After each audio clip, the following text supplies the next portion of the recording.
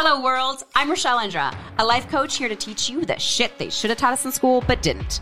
Our society has a vested interest in keeping you stuck and unhappy so that you will try to buy your way out of it. But that's where I come in. I'm here to teach you how to give them all the middle finger. Week by week, I'll share bite-sized strategies on tackling overwhelm, onboarding good habits, creating boundaries, and actionable steps to rewire your brain to actually work for you instead of against you. So my biggest video to date is, of course, my most embarrassing, my most self-conscious. I'm in my backyard, no makeup, in a robe, and I stitched it with another video. And if you don't watch TikToks, then stitching is that somebody makes a video so that you can cut their video and then attach your video to it. So often they ask a question and then you attach your video to give your answer to the question. So a man had made a video saying, what is something that an ex said to you that will stay with you for the rest of your life? And people did horrible ones. I mean, understandably, they did ones that people said horrible things about them, exes. And so I saw that, and I actually immediately thought of an amazing thing an ex said to me. And so I decided to stitch that. And it was about when I was with my ex-fiance, who I forget, we talked about him in another, we talk about him fairly often, but in another podcast, and I named him because I obviously don't use his real name, but I'm trying to remember what I named him, and I can't. So let's go with Thomas for this episode, and I'll see if I can remember Thomas. But for this episode, we will call him Thomas.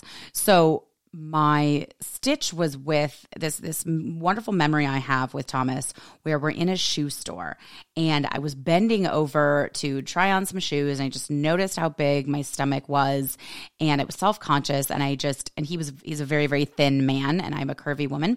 And I turned to him and I said, I have gained like 20 pounds in our relationship. Does that bother you? And I wasn't setting him up for failure. I was actually curious if this was a problem for him because he'd never said anything and he was very loving and very sweet and always said wonderful things about my looks and about being attracted to me. And he pawed at me all the time, which felt wonderful. So I didn't think it did, but I also wanted to acknowledge that maybe this 20 pounds had bothered him. And he turned to me and he said something to the effect of, you are so smart and you're so funny and you're so good to me and you help me in all these aspects of my life and you help me raise my children. He had children before our relationship. And he just started listing all these things that I did for him and added to his life. And then he said, so what the hell do I care about 20 extra pounds? And then he turned and started trying on shoes again, like it was no big deal. And that was an incredibly meaningful moment for me that I remember to this day, even though that was, many, many years ago now. So I stitched that video just to show that, you can have exes that are exes, but they've still said wonderful things and made you feel really great and given you things that you can take with you throughout your life, that they're not all bad. So I didn't think about it too much, just put it on, and within a month, it had 13 million views. It's at almost 14 million now. Shit. I did not expect to ever have a video being seen. I don't know. I had maybe one or two videos at that point that had even gotten 1 million views. I don't know that I will ever have a video that has almost 14 million views. So that was absolutely incredible. That's when people started to notice me and be like, oh my gosh, I saw this video of you. People started noticing me on the street and oh my God, I just was like, really? The one with no makeup where I cry a tiny bit and I talk about being 20 pounds overweight? Awesome. I'm so glad that that's the one. But I think it really resonated with people. And something that I didn't expect that came from that video was that people kept saying, he sounds amazing. Why the hell are you guys not together? And many men made comments of, see, nice guys finish last. See, even when you're good to a woman, she'll still leave you. Of course you dumped him. Like, just people just extrapolated I mean, they have no idea if this man could have passed away. This man could have broken up with me. He could have turned out to be a horrible man. I mean, there's so many ways that could have gone, but it was amazing how much pain I saw in the men that answered of, God, see, even when you're so good, a woman will leave you. And again, I'm like, you have no idea whether if I left him or not, or how that ended. And so many women saying, oh my God, he sounds amazing. Why are you guys not together? I mean, thousands and thousands and thousands and thousands of comments about, he's so wonderful. Why are you not together? To the point where then I had to make another video to talk about why we weren't together, because so many people asked. I got to the point where I literally could not even answer all the questions or the comments anymore about that. And that video instantly got 1 million views. Like, people were that interested in why a man could say such a wonderful thing and he wouldn't be the love of my life. And I got lots and lots of people then wanting to work with me after that video. I got just this huge influx. That might have actually been when I got my first wait list for one-on-one clients from that video, because so many people had had that experience of ending a relationship with a wonderful partner. And that's what I want to talk about today, because it was so meaningful to so many people, because so many people have reached out and said, I have had this experience, or I currently want to leave my partnership, but my partner is a wonderful person. How do I leave a wonderful person? And I know this very well from this experience. Thomas and I, if you listen to this podcast, I do talk about Thomas fairly often. We are still friends. He lives in a different state now, so we don't see each other often. Well, actually, he just recently moved back into Oregon, so I haven't yet seen him. He doesn't live in my town, but I will see him soon. I'm extremely close with his family. One of the other things that people asked in the comment section was, how did you stay friends with an ex-fiance? And that, I think, is something that a lot of us would like to stay friends with an ex-husband or wife. We would like to stay friends with an ex-partner. It's a very challenging relationship when you're an ex-fiance. I ended the relationship 2 months before the wedding. So how are we friends now? And I will say it took time and it took communication. For a while, we were still doing the friends with benefits thing, and that was fun, but that sets you up for hurt feelings, right? For one or the other partner to have hurt feelings. We didn't talk for a while after we broke up. I said, let's not get married right now. And then we were going to push it back, but then the relationship devolved and we ended up breaking up. And we didn't talk for a little while, though he has children. And so I still was in the girl's life for quite a while. And that was really important to both of us, because they were very, very young when I came into their life and I didn't want to abandon them. So I actually stayed close with the girls for quite a while. So I did see them because of that, but he and I hadn't spent any one-on-one time. Then we started back to hanging out. And of course, we still loved each other very much. So one thing led to another. And we, of course, were friends with benefits for a while. And that usually always ends badly. I didn't want it to end badly. So we sort of let go of that, because that can get dicey. And we let time pass.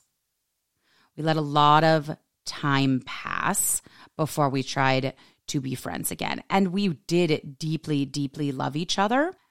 And we were great friends. We were fantastic friends. And I really missed that friendship. And I think he did too. And we are great friends now. And I know we'll be great friends forever. We are not friends that hang out all the time. I think that it would be harder to maintain the friendship if he lived in the same city as me and we hung out often.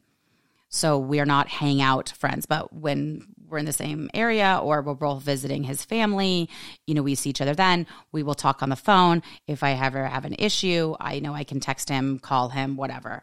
And it took time. It took a lot of conversations and time. But what that second video that got 1 million views was about, that really, I think, struck people, and what I really wanted to focus on, is this idea that somebody can be a wonderful person and wonderful to you and still not be your right partner.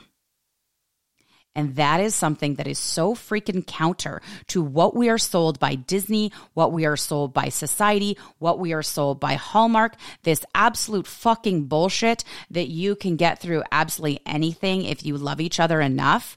That is not true. Oh man, do people hate it when I say that. But that is a hill I am willing to fucking die on.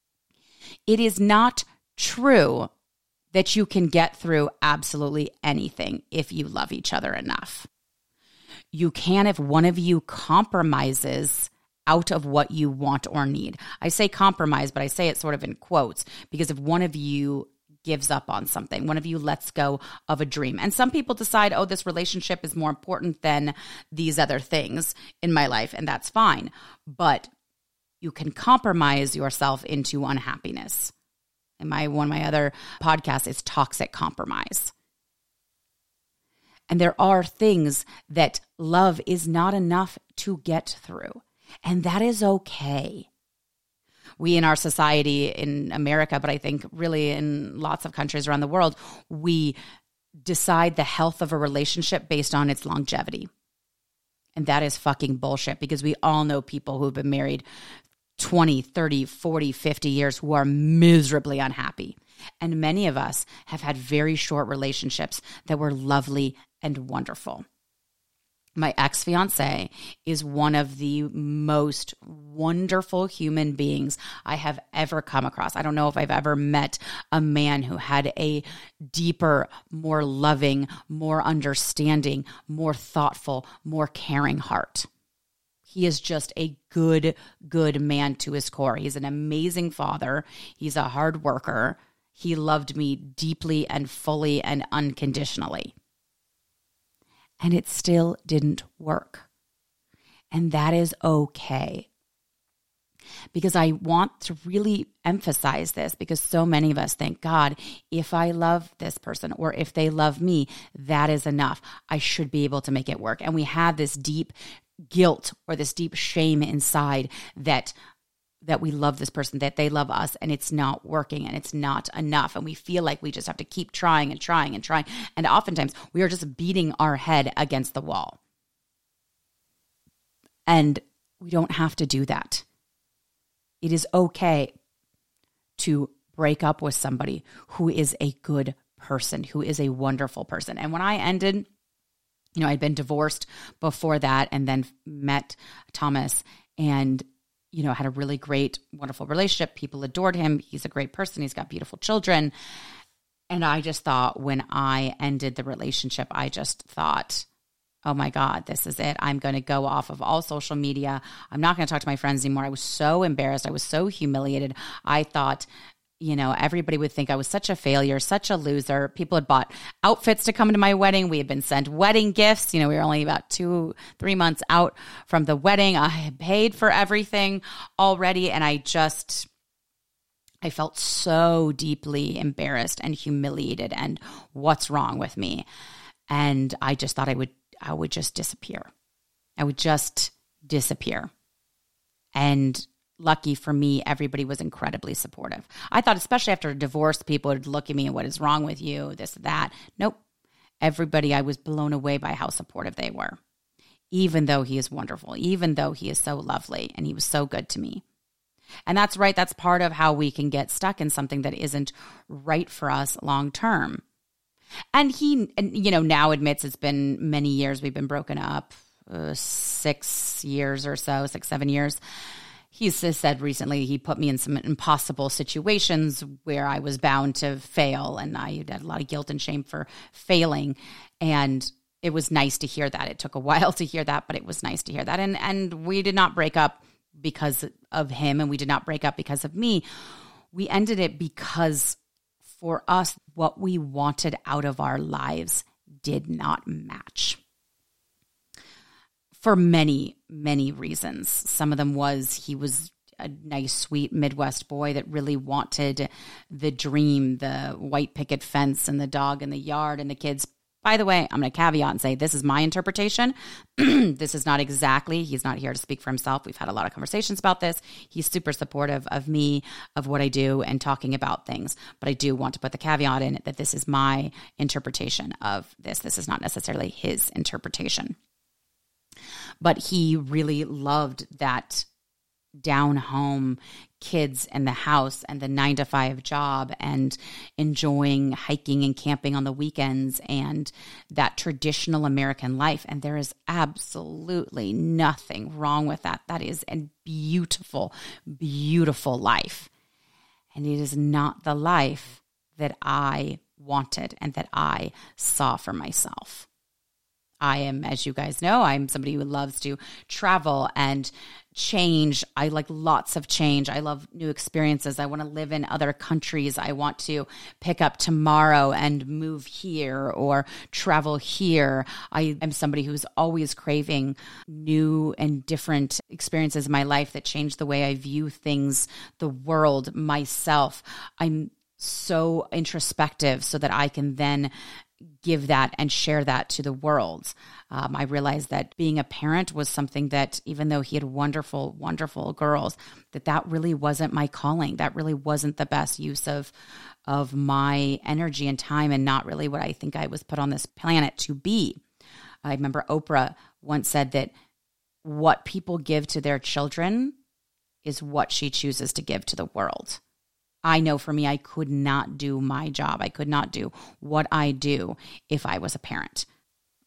That when I was a stepmother, I gave everything to that role. I gave everything to those girls. And I'm one of those people that when I do something, I do it to the 5,000th degree. And I didn't have anything left over for me or for my career or my passions or my things. And my passion is to help people. And I need that extra energy to do that. And I just realized that I have a lot of childhood wounds that I hadn't figured out, and I didn't want to be a parent before I had figured out some of those wounds. Some of those childhood wounds I don't want to figure out. I don't want to have to deal with. I don't want to have to dig up, and that is fine too. It just means I probably shouldn't be a parent, and that is fine. Not being a parent has been one of the best decisions that I have made. And those girls made it easy for me because they were so beautiful and wonderful and fantastic children. And I still realized, wow, this is not what fills me up, not what lights me up. So I don't think that being a parent is right for me. And he is a great father and adores his daughters, and they deserve to have a stepmother and a mother that wanted to be those things, that had a passion and a love for those things. And it wasn't fair to those girls that was not my love. They're too beautiful and too special to have a stepmother that was not all in. And I just wanted like such a fancy free lifestyle than he wanted. And that is okay.